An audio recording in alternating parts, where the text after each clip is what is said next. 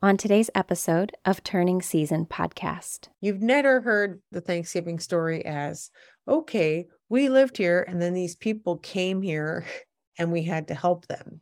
You've never heard it that way. In writing Kipunamuk, we really wanted to create a way for any children, especially if they're Native, not to feel like they're the othered one.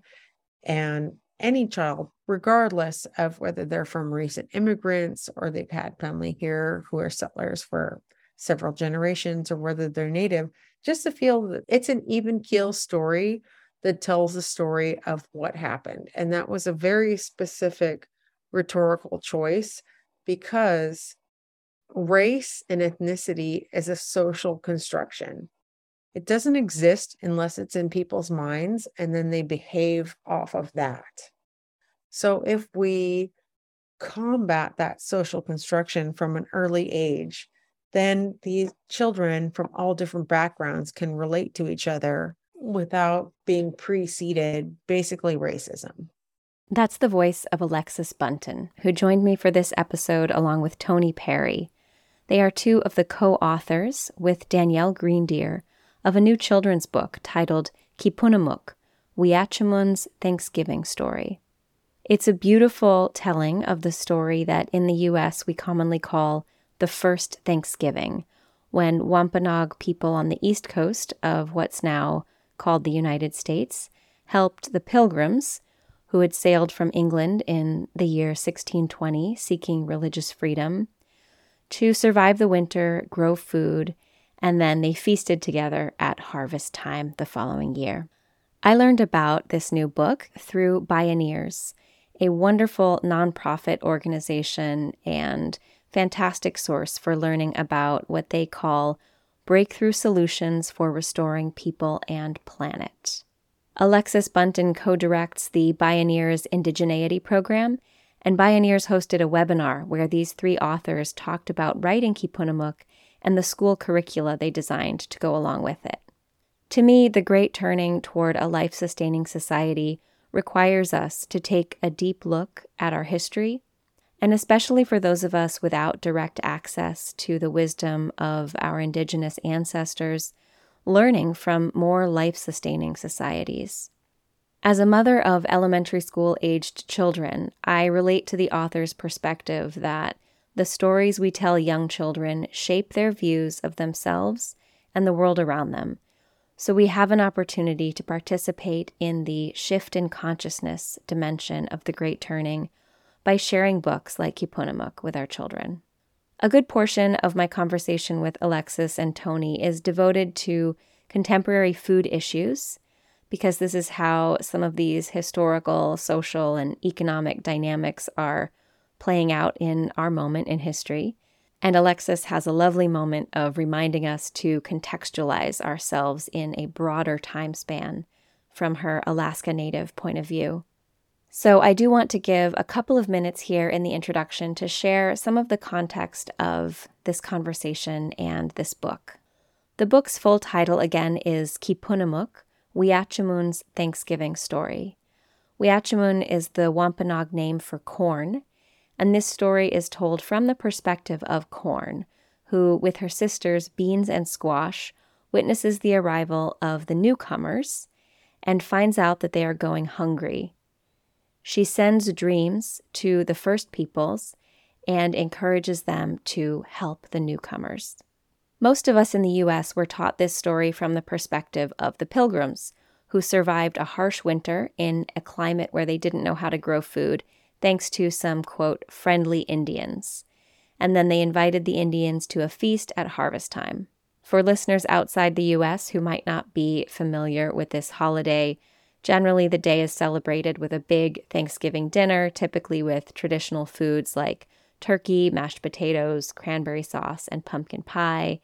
And many families also take this as a day to share some expressions of gratitude, volunteer or donate to charities, and a very great many also watch hours and hours of football. There's a whole lot about the history of colonization and Native American history that is left out of this story, the way it's usually told, from the theft, disease, and deaths that were happening around the time of the first Thanksgiving, to the genocide that followed across the continent.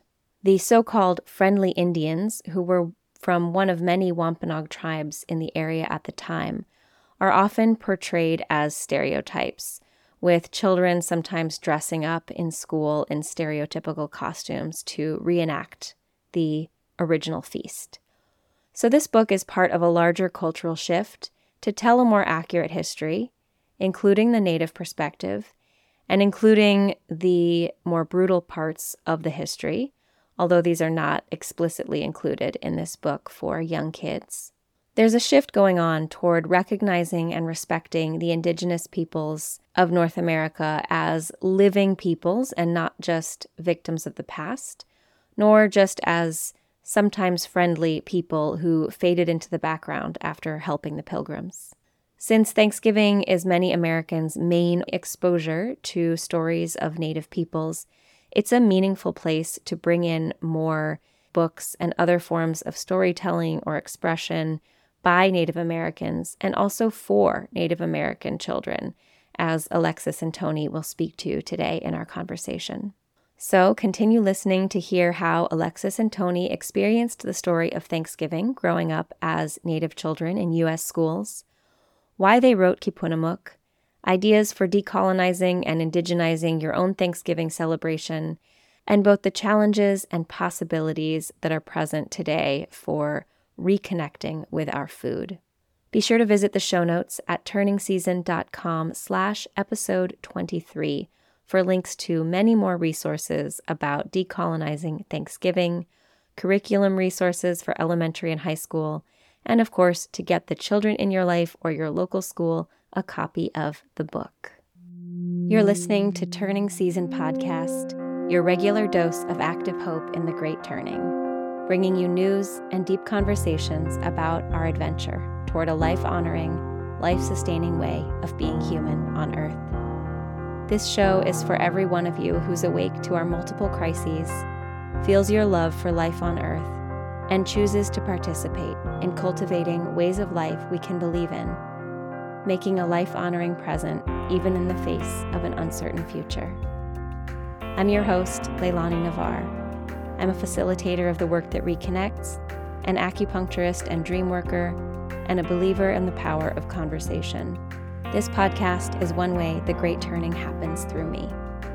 Welcome, and thank you for being here. I have two guests with me today, co-authors of Kipunamuk, Wiachamun's Thanksgiving Story, which was released in August 2022. With me are Alexis Bunton and Tony Perry, who wrote the book along with co-author Danielle Greendeer and illustrator Gary Meaches Sr. Alexis Bunton is Unangan and Yupik from Southwest Alaska in Bristol Bay. Her village is South Naknek. She co-directs the Bioneers Indigeneity Program.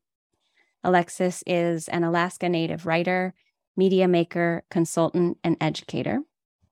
Her first book, So How Long Have You Been Native? Life as an Alaska Native Tour Guide, was published in 2015 and won the Alaska Library Association Award for its originality and depth.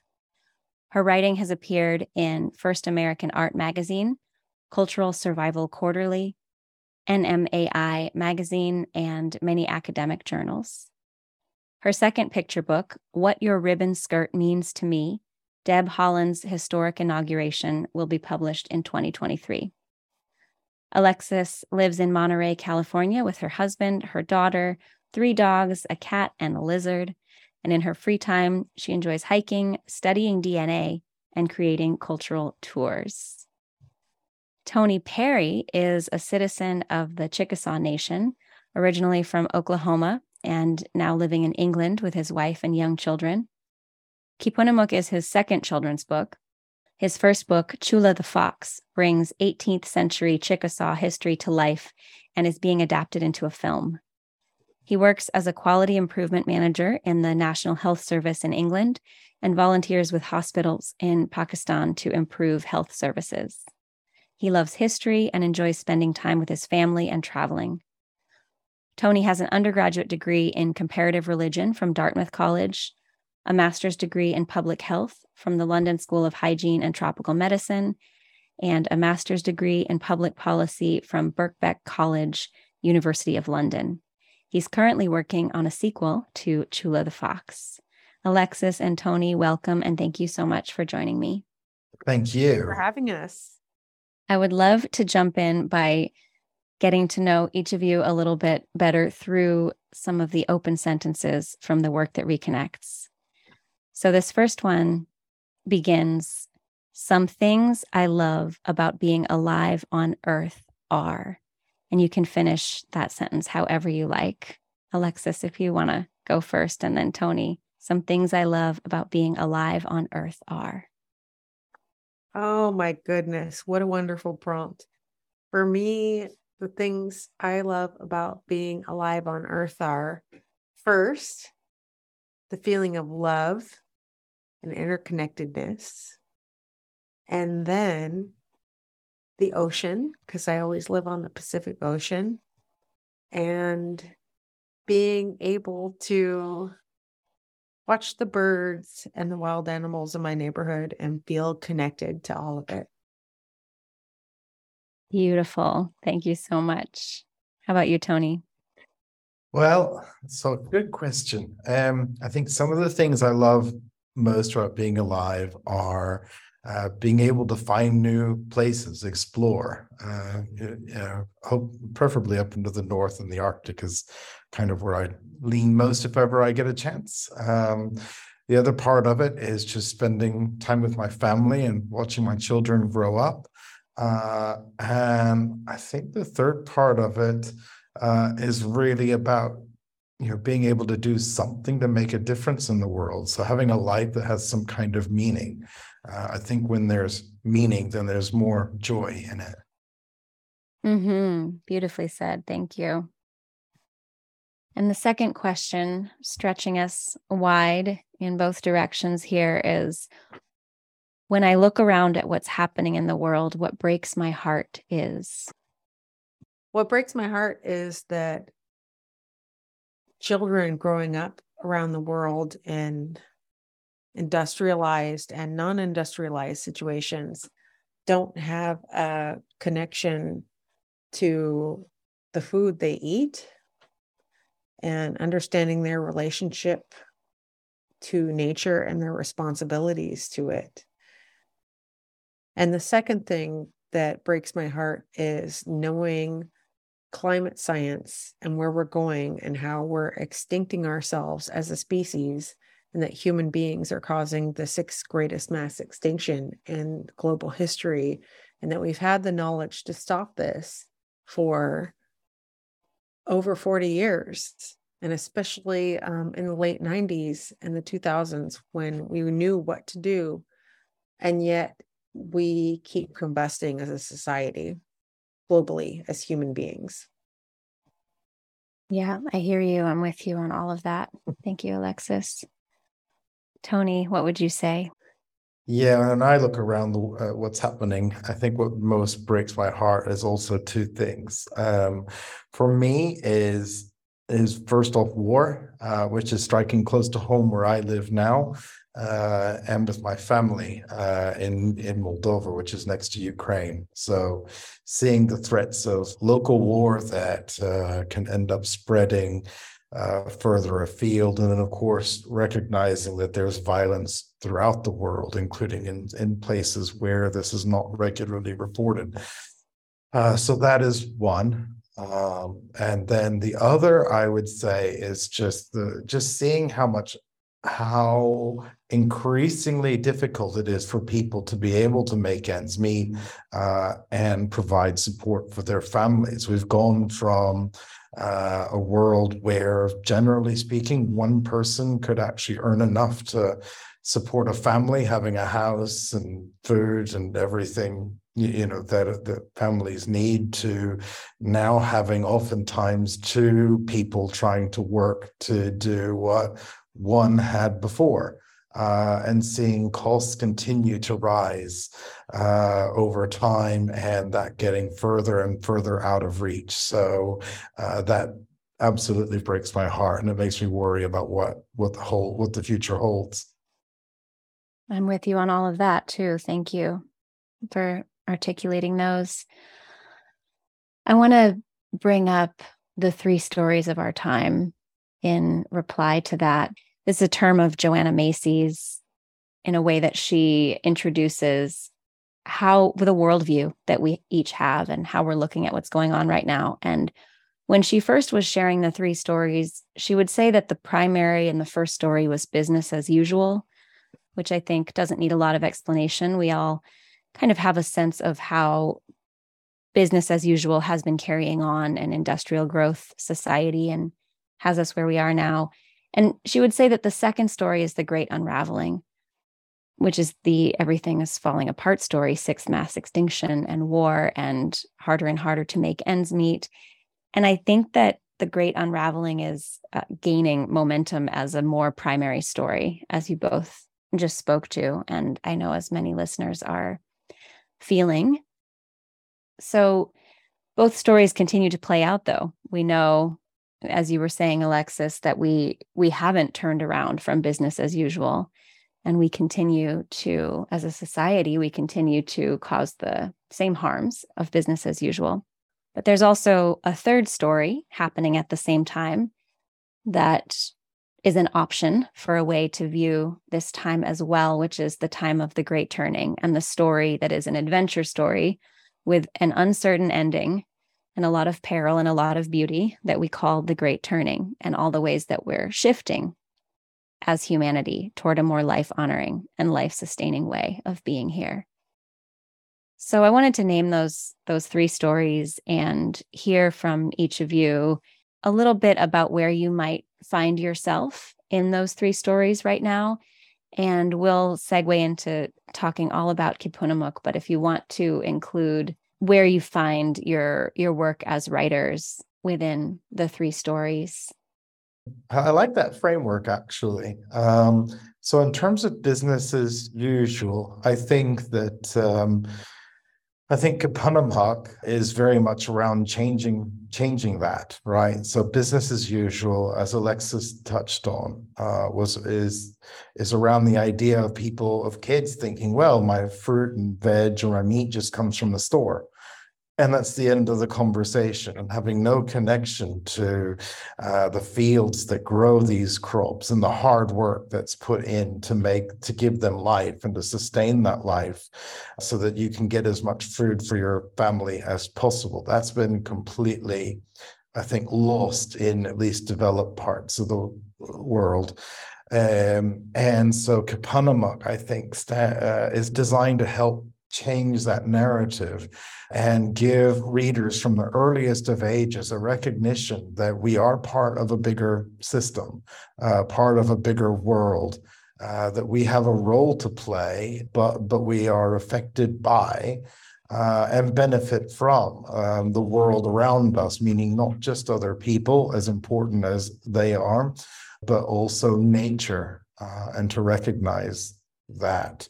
And then in terms of unraveling, at least for me, I think is around being able to change a story that has taken that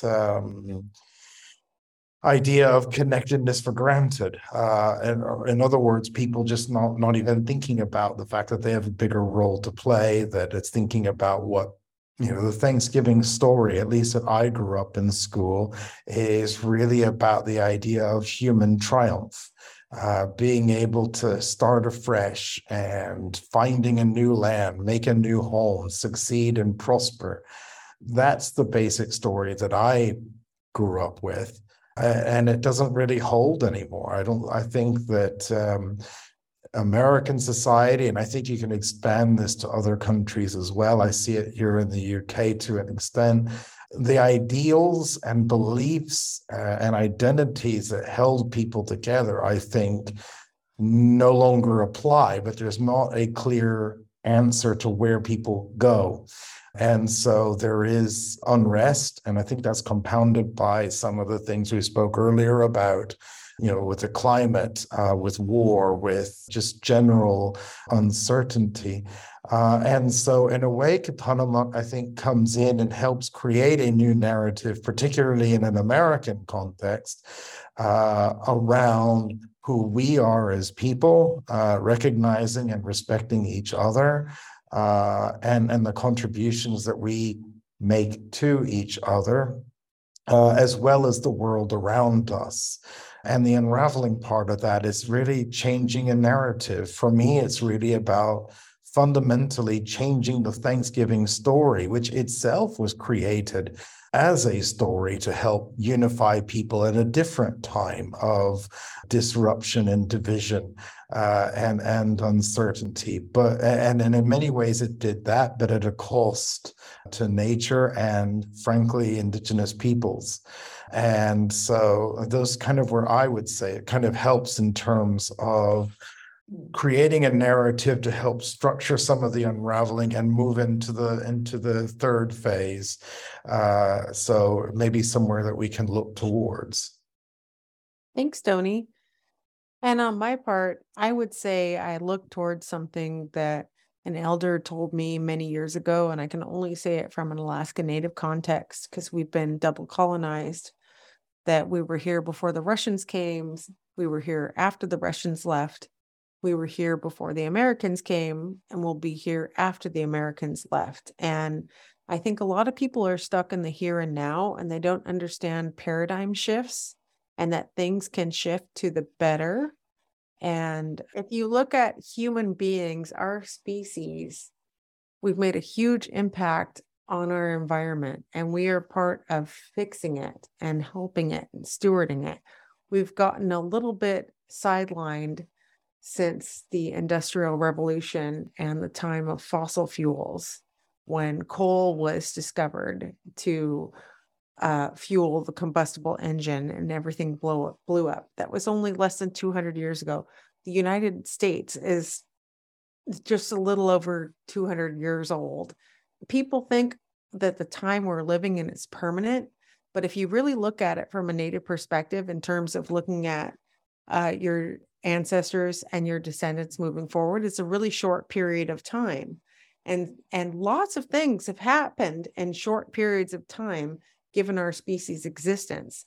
So I think that the coming forward into a better era where we help the planet and support it is really kind of more in tune with us as a species understanding nature and being a part of it and stewarding it naturally as a part of a way to survive.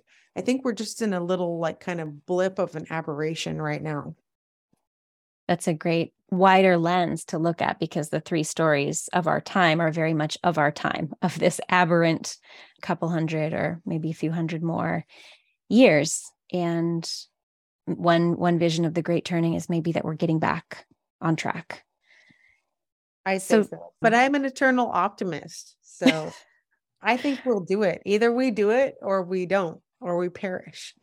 Well, yeah, we don't have much choice. If we're going to survive, we're in the middle of such a huge transition, of course, environmentally, but also socially and culturally. The status quo is clearly not working, and no one has really any clear. I think that the answers are out there, but it's about bringing people along, and people aren't ready to go along. I think maybe it's because there's too much pain in the here and now, or too much uncertainty. I don't know, but Alexis is right. We have to get there one way or another.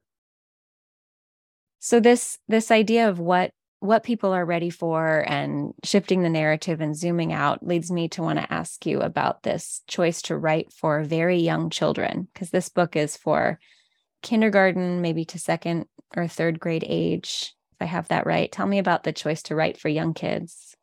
Oh, well, that's a really easy one, because Danielle, our lead writer, Tony, and I, we all had young kids of our own, and we all went through the school system in America and experienced learning about Thanksgiving from the quote unquote mainstream perspective. And we were all Native, and the mainstream perspective really othered us and made us feel like we weren't belonging in our own country. So we wanted to create a story that made all children feel like they were a part of it equally, And one of our rhetorical choices that we made was to tell the story from the perspective of a grandmother talking to her children, and the historic story of the first Thanksgiving from the perspective of Corn, Weachamoon, who's in the title. And so, yeah, I'll leave it to Tony to go up next. Yeah, I just as a bit of background to this. So, Alexis and Danielle both have spent years doing work trying to unpick this narrative and educate people about the true story of Thanksgiving and some of the harms that the current story has. And I learned about this through an interview that Alexis was giving back around 2018, just after my book, Chula the Fox, was published. And the idea behind Chula the Fox was around trying to bring the history and the lives of my ancestors, of my Chickasaw ancestors, to life for Chickasaws today, and of course the wider world as well. So in essence, to humanize my ancestors in a way that other history books and such just don't do. And so I had just published that and learned about how little I knew about Thanksgiving. And it just dawned on me at that point of, well, wait a minute, why don't we take this a step further? There's so much work that has to be done to kind of correct what people have assumed is true or is right. And why don't we create a new narrative? But in order to do that, you have to reach people before they've had the current narrative. And that's where having a picture book in particular came to mind. Because having young children, you end up reading picture books over and over again. It's not like you read it once, generally speaking, and put it away. It's something that's read at, in my family anyway, it's been read at bedtime, and it's the same story over and over again. And it becomes a part of a child's life. And that's, I think, what really resonated with me. So the idea of writing a picture book with Kapanama, it becomes a child's first exposure to Thanksgiving. I can certainly say that it was my children's first exposure to Thanksgiving. They don't understandably teach the Thanksgiving narrative in the UK. We do have a wider harvest festival here, which is right about now. And so it fits within that. But my children's version of Thanksgiving is more from what we have written. So it becomes a child's default narrative, but then it's also prompting questions for their parents, family, friends, and others. And so it supports those wider conversations about, well, what is wrong with the current Thanksgiving story, right?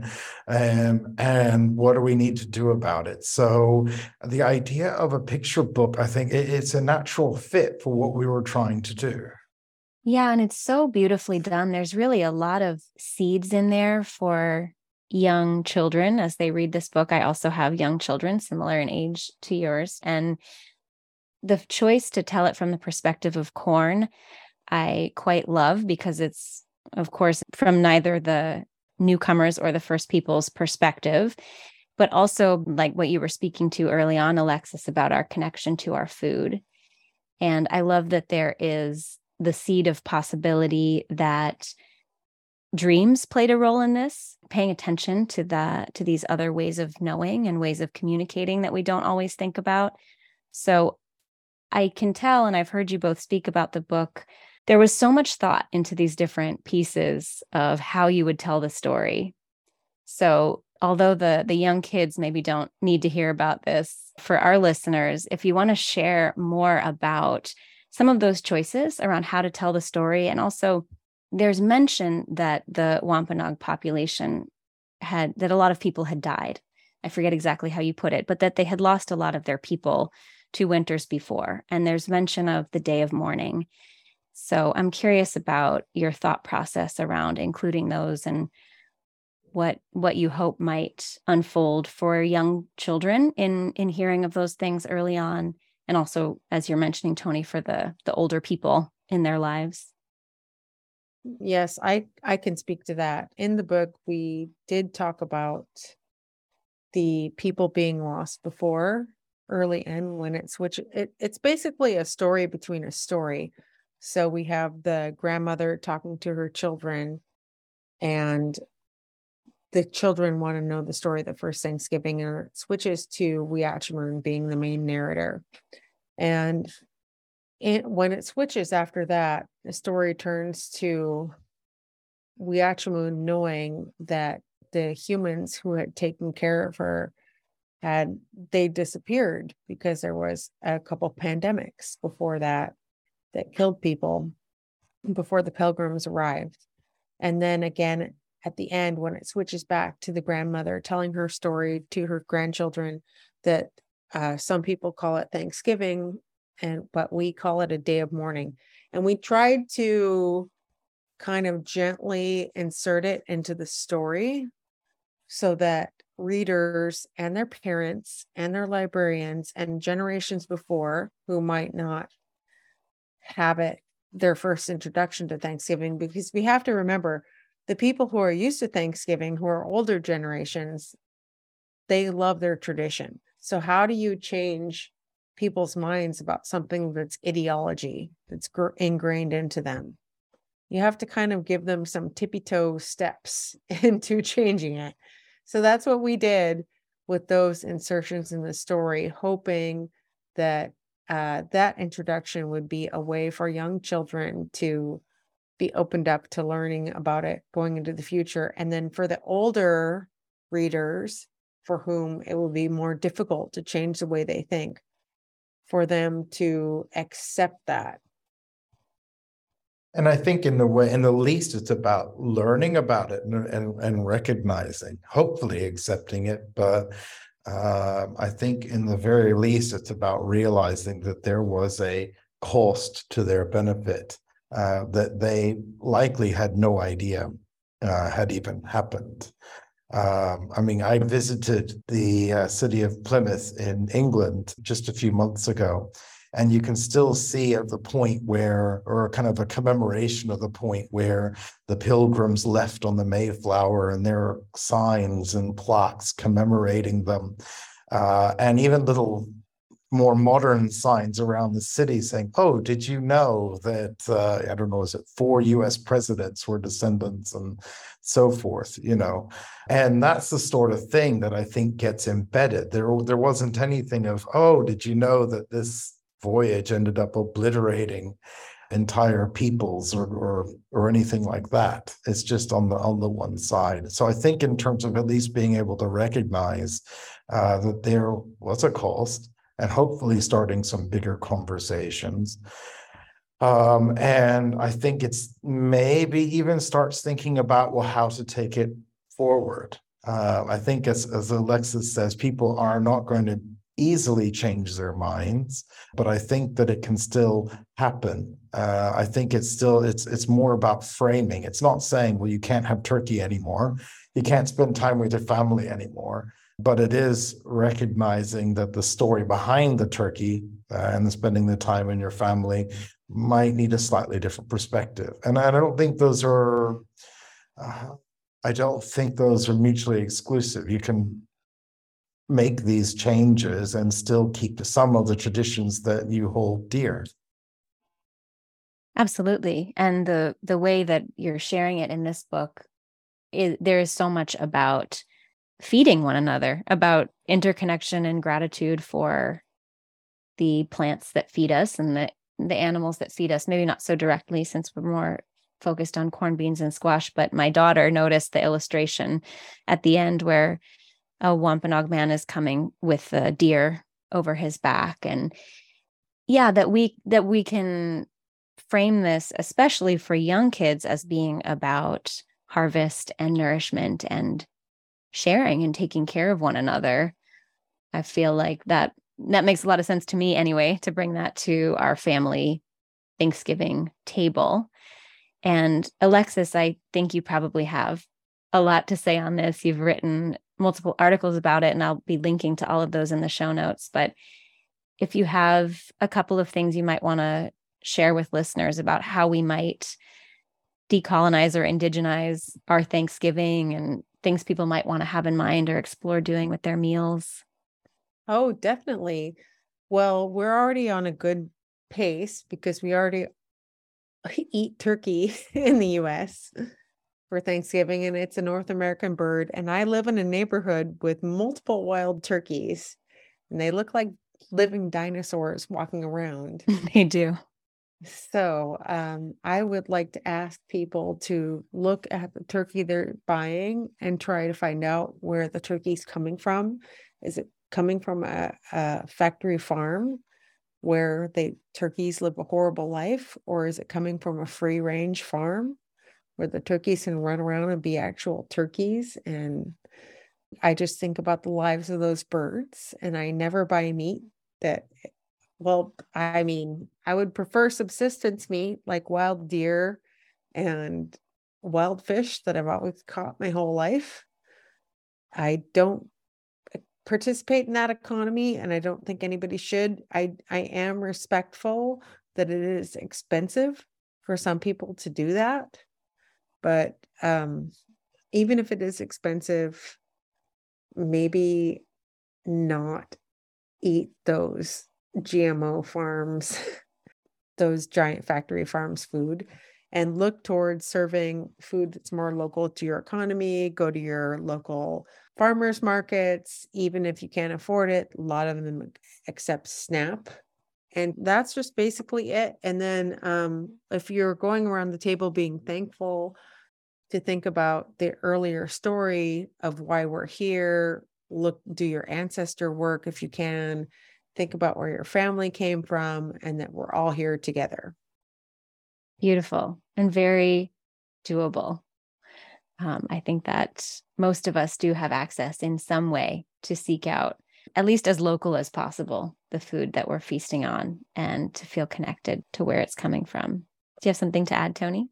Yeah, I'd absolutely agree with that. And I think one thing that I would say is that certainly what I have seen here in the UK is that there is a more concerted effort to have local food. So even when we go into our larger supermarkets, right, you can still see advertisements for this I don't know, this beef or this milk was raised within this county, these fruit and veg, or just like, I don't know, a few miles away, that sort of thing. So there is an emphasis here, even again in our most widespread of stores, of local options. And also there's a big interest, I think, in terms of free range, for example, rather than I forgot what Alexis called it, but the higher intensity farming. And I think it can create a cycle, really, a positive cycle, in the sense that when the public are informed about it or see the benefits, then they will start to move towards that when there's an option, or at least calling for it. And then I think it comes down to farmers and distributors and others trying to innovate in a way of delivering those better standards whilst keeping costs relatively low as well. Of course, it's harder to do that when you're the only one or you're just starting out. But when there's enough of an interest and enough of a push, then I think it can be done, and done in a way that can lower the costs to where things are more or less. I think the other step to that is about setting standards in terms of what kinds of food are acceptable to people. So certainly over here, there are real concerns, I think, in terms of using or importing in some of the standards that are, well, frankly, more commonplace in the US, bleaching chickens, that sort of thing, or hormone injected beef, that sort of thing, that there are real concerns. And I think that when those types of concerns reach enough people, that helps preserve and improve food standards.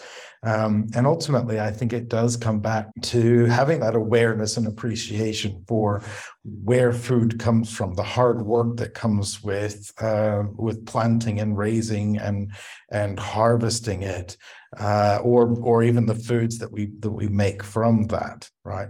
So I think it's certainly possible to make these improvements, but it takes greater public awareness to make that happen.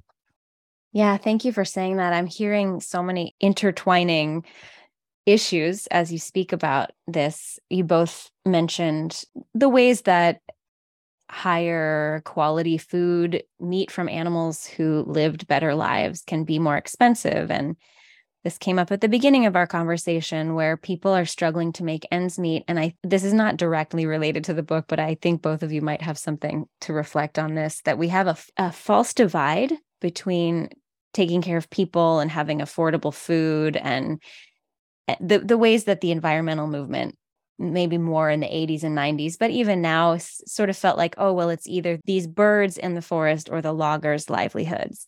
And it's either we care about animals and we demand that our food be at a certain standard, or we keep food accessible. And it's just a privileged thing to be able to eat really good food. And I don't believe that that's how things divide. And I know in the way that you've been speaking and coming back to the Thanksgiving story and the Kipunamuk story about that interconnectedness. Alexis, you brought this up at the very beginning, how disconnected we can feel from our food. Do you have any perspective on viewing ourselves in connection with our food and not having that separation around cost and quality, and it's for some people and not other people? If you want to reflect on anything related to those themes. So the easiest thing to do, which might not feel so easy if you live in an apartment or you don't have a backyard, is to start growing your own food in your yard.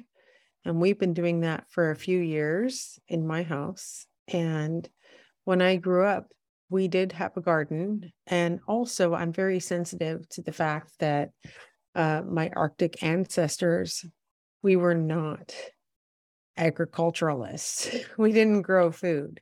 We harvested food when the season was right.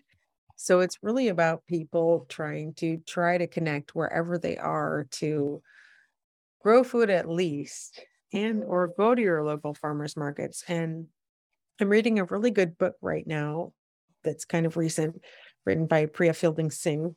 It's called How the Other Half Eats. And it talks about things like food deserts. And there are some myths around food deserts in urban areas, that people just choose to eat a certain way. But she kind of blasts those myths and looks at how even parents, especially parents like me and Tony and you, with our busy lives, we kind of at some point lean into what our kids want to eat. And the whole consumerism industry leads us away from fresh and healthy and locally grown foods. So I think the call Absolutely is to not even give in to giving those kids those things, even though it's a convenience. We need to go back to what our grandparents and great grandparents did and just feed kids what they have. And I know for myself, like, when you're in a village, you just get the food you get and you eat it. If it's muktuk, if it's whale, whatever, you chew it up and it's yummy. And I remember as a small child being really picky growing up in our society, and I would never eat the fat off anything. And I remember my grandma, she would always be like, "Why are you not eating the fat?" She would eat that fat. She was not a fat person. She would eat the fat off any kind of food that we throw away. Why are we throwing that away? And why are we fat? Because of GMO food, the chemically enhanced food that we shouldn't be eating. We just need to eat food straight from the earth and we'll be healthy. I could not agree more with that. As Alexis pointed out, just when you start juggling with work and family and everything else, the idea of taking time to stop and actually, how do you prepare? How do you cut your cucumbers or whatever else that you're doing to actually make a meal? How do you do that when you've got kids, you've just got home from school? They've got their homework. You've got other work to do still, and obviously trying to get them ready for bed and another day at school. I will say that I have seen some positive signs where there are companies out there that are innovating and making some of this food more accessible. Certainly here, you can order meals that are delivered basically to you, or the ingredients that are basically pre-packaged and pre-arranged in the right amounts. So you're not wasting as much food, and it's done in a way that makes it easier for you to actually do that kind of preparation, meals within like 20 minutes or so, that sort of thing. So I think that there are some signs of hope, but it's really, really hard. I love the idea, Alexa's idea of being able to plant food in her garden. And we have an allotment. We just got it a few months ago. So we're working in that now. And I will say the interesting thing that I had not appreciated was it's not just about preparing the ground, but it's about keeping it prepared and fighting against weeds and that sort of thing. So whilst you're trying to prepare it for what you do want to plant, it's an ongoing fight that I hadn't really appreciated. But being able to share that with the kids, and I'm planning next year to make a Three Sisters garden, and so teaching that to my kids as foods that their ancestors had raised. It was the way that they lived life. So I want to share that with them as a connection that they can do, not only with the world around them, but also connecting to their Chickasaw culture, family, and our ancestors, wherever they may be in the world today. Very cool. That's wonderful. Alexis, were you going to add something? Yes, I'm going to have to just make a point in addition that people can order those foods, that many people can't afford to order those kinds of meal packages. So what I'm really thinking about is like our urban Indian communities on the West Coast, where it's like ordering some kind. Tony and I are middle class. We've scraped and fought our way up to that, but a lot of our friends and family are not. So we can't order some kind of meal package, and even ordering it, what's carbon footprint on that? Mm-hmm. Even if you're living in an apartment building, you don't have the space to build that. But there are a lot of efforts in communities, and I can only speak to San Francisco and Seattle right now because those are my urban Indian communities that I'm most closely connected to. There are a bunch of organizations that have acquired land back and or been able to do local farms, and they redistribute healthy food back to the families. But that's NGO work, and it should be the work of the government to take care of all of our citizens, native or non-native, so that people who are in urban areas are able to access healthy food. And that's why I, again, suggested reading of the book, How the Other Half Eats, because it blows apart some of the misconceptions around food deserts and how parents choose to feed their kids in cities. Great. Thank you. I'm going to check out the book, and I'll also link to that in the show notes. And I think it's, like you said earlier, this going back to or remembering to eat whatever you have to eat that is in season and is local and your family has access to. I think there should be a certain standard that no matter what kind of food we have access to, it's not toxic or factory farmed and has a legacy of cruelty. I think there should be a baseline for what we all have access to. But I really hear you on, I hear both of you on this. You know, we're busy. I'm a busy parent as well. And, you know, I think about trying to drop tiny hidden bits of kale into my daughter's grilled cheese, you know, and like just wanting to give her some nutrition, but also, you know, going with the tide of social norms is so powerful, you know, and trying to do something different is challenging with kids and for adults. Well, Tony really hit the nail on the head when he said we've moved from society where one parent under patriarchy, the male would work and the woman should stay home. Totally don't agree with that. But I do think that we should have a society where one person at least should be freed up to take care of children and their needs and make things from scratch Yes, that are locally exactly. grown. And just to be clear, when I made that point, it was not trying to Oh no, go I back didn't to take it. some I didn't take it that era. way. No, I Good. didn't take it that I way. mean I it was just purely clarifying. as you got a team of people, two Yeah. people, right? That have heading a family. One, it should really only take one in order to try to make ends meet. Now, whether that means both people are working in full time and living out their purpose and whatever that looks like, that's great. Or if they're able to kind of split work, even both working half time or just one working, whatever works Right. for them. But it's not meaning that both have to work full time to no end and not being able to breathe, Well, right? Just to be able to make ends meet. The interesting thing about it is that we have enough global GDP to make that happen now. But You would somehow think. it's not, given extreme late capitalism, which is for Mhm. another podcast. We could keep going on Yes. this. Absolutely. Oh, indeed.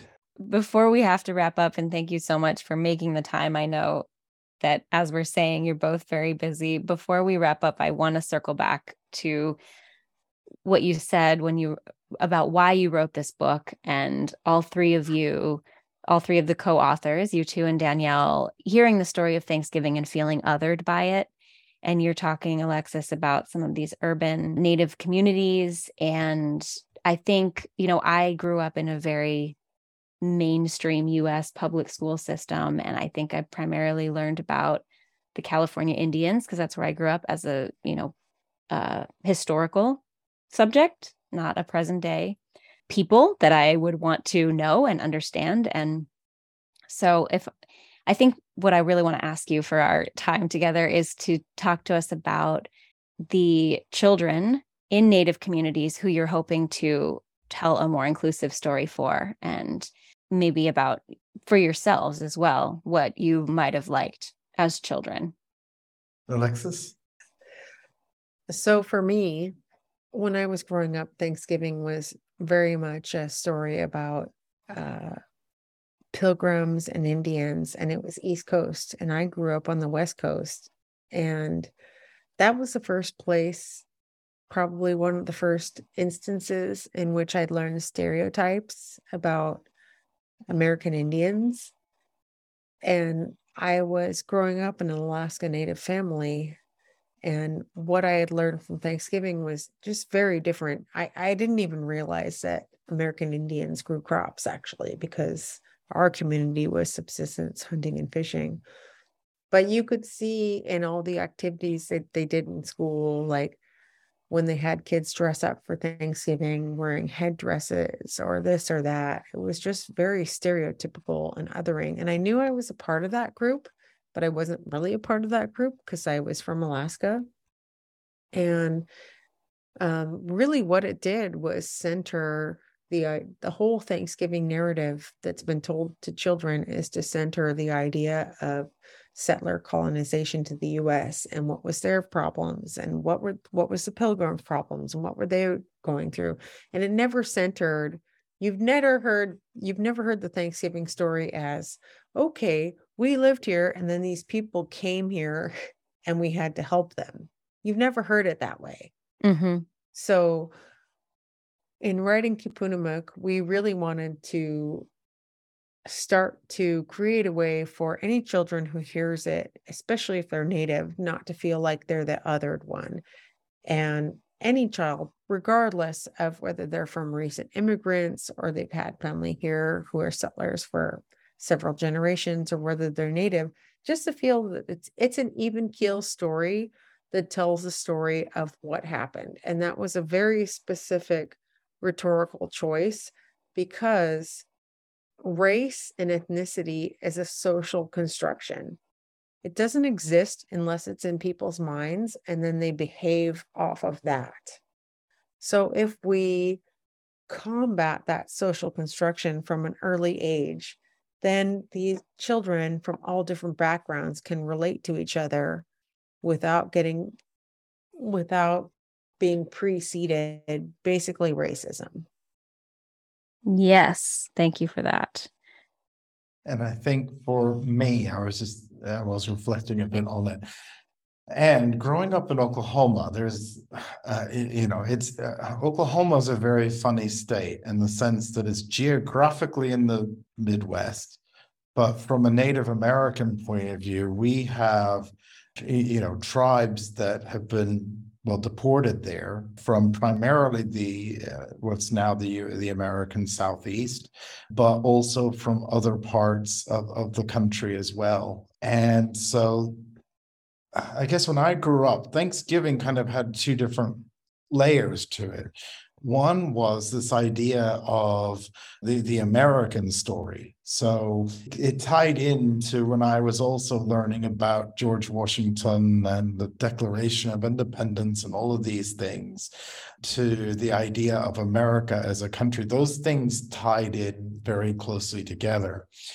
But also there was this element again and again I just could not relate to. On top of the Thanksgiving narrative, there are so many schools in Oklahoma even today that call themselves Indians or even Redskins, if I may. There was a school just recently in Tulsa that changed its name from that. And all of this is commonplace. You can see these Indian heads, so to speak, on water towers in towns across Oklahoma. And I couldn't really relate to any of that. I went to a school called the Indians. And so it all kind of just came together. And it's like it's a weird othering in the sense that you are there. You're supposed to somehow be like this, whatever this is, and connect to it. And I really struggled with that one. And so for me, I hope for Kippunamuck, and I would say actually the writings, both I think Alexis and I, and also Danielle are doing more widely and have done, goes for a similar idea of making children, particularly Native American children, proud of being Native, and hopefully raising questions to their families and learning more about their own cultures if they don't already have that growing up. So I hope it leaves them with a positive impression for them and a sense of pride. So that's kind of for me where it would be. Beautiful. Thank you. Well, thank you both so very much for your time and all those reflections. There's lots we could carry on for another episode about so many of the things you've said. Before we close up, is there any final things that we haven't covered that either of you want to share? Well, for me, it would be a shameless plug of Kippunamuck. Yes, please. To have every kid, and the book was kid tested. We read it with all our kids when we were writing it. Great. Yeah. So I've already gotten a copy for my cousin who's a teacher and our local elementary school, my kid's old elementary school. So we'll keep plugging the book. There'll be a link in the show notes so you can order it for your family and your school. Yeah. In the spirit of Joanna Macy, the Pioneers Conference, it has moved to the spring, and it's going to be in Berkeley, April 6th through 9th next year. And everybody should show up because it's going to be an amazing conference. I'm sure it is. Links coming for that too. I hope to be there. How about you, Tony?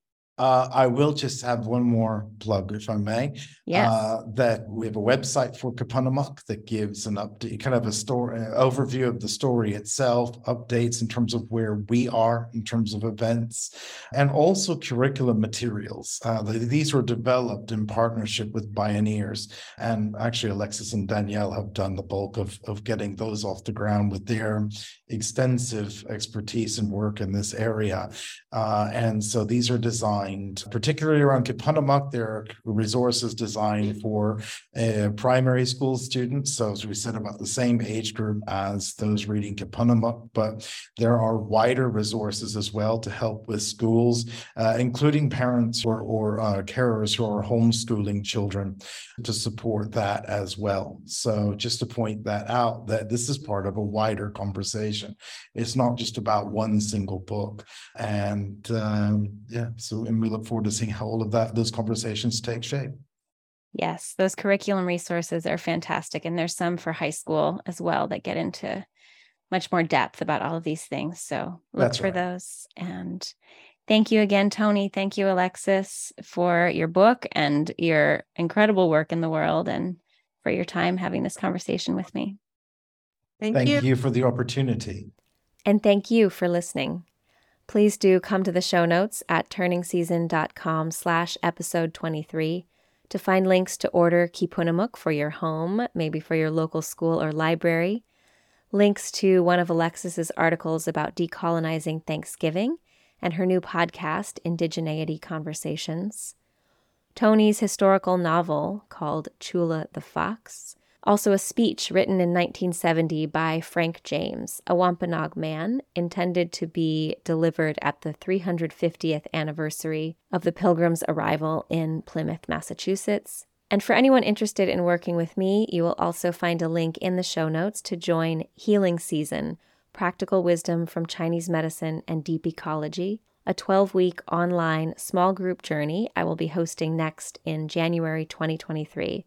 For people who are looking to get back in balance and clear stagnation, who understand that our emotions, our stress, and our physical health are connected, and would love to learn from Chinese medicine's deep body of wisdom and practical healing tools. And of course, from Deep Ecology, which recognizes our emotions as a key part of the feedback loops in this whole system called life on Earth. I would love to collaborate with you in your journey as you rise to your unique role in the Great Turning in a way that feels good to you and feels like the sometimes elusive enough. We do Qigong together and practices from the work that reconnects, and it has consistently been a deeply nourishing and healing journey for past participants. Come check that out through the show notes at turningseason.com/episode 23. I'll be back on the new moon with a news episode. Until then, thank you again for listening and for all the ways you play your part.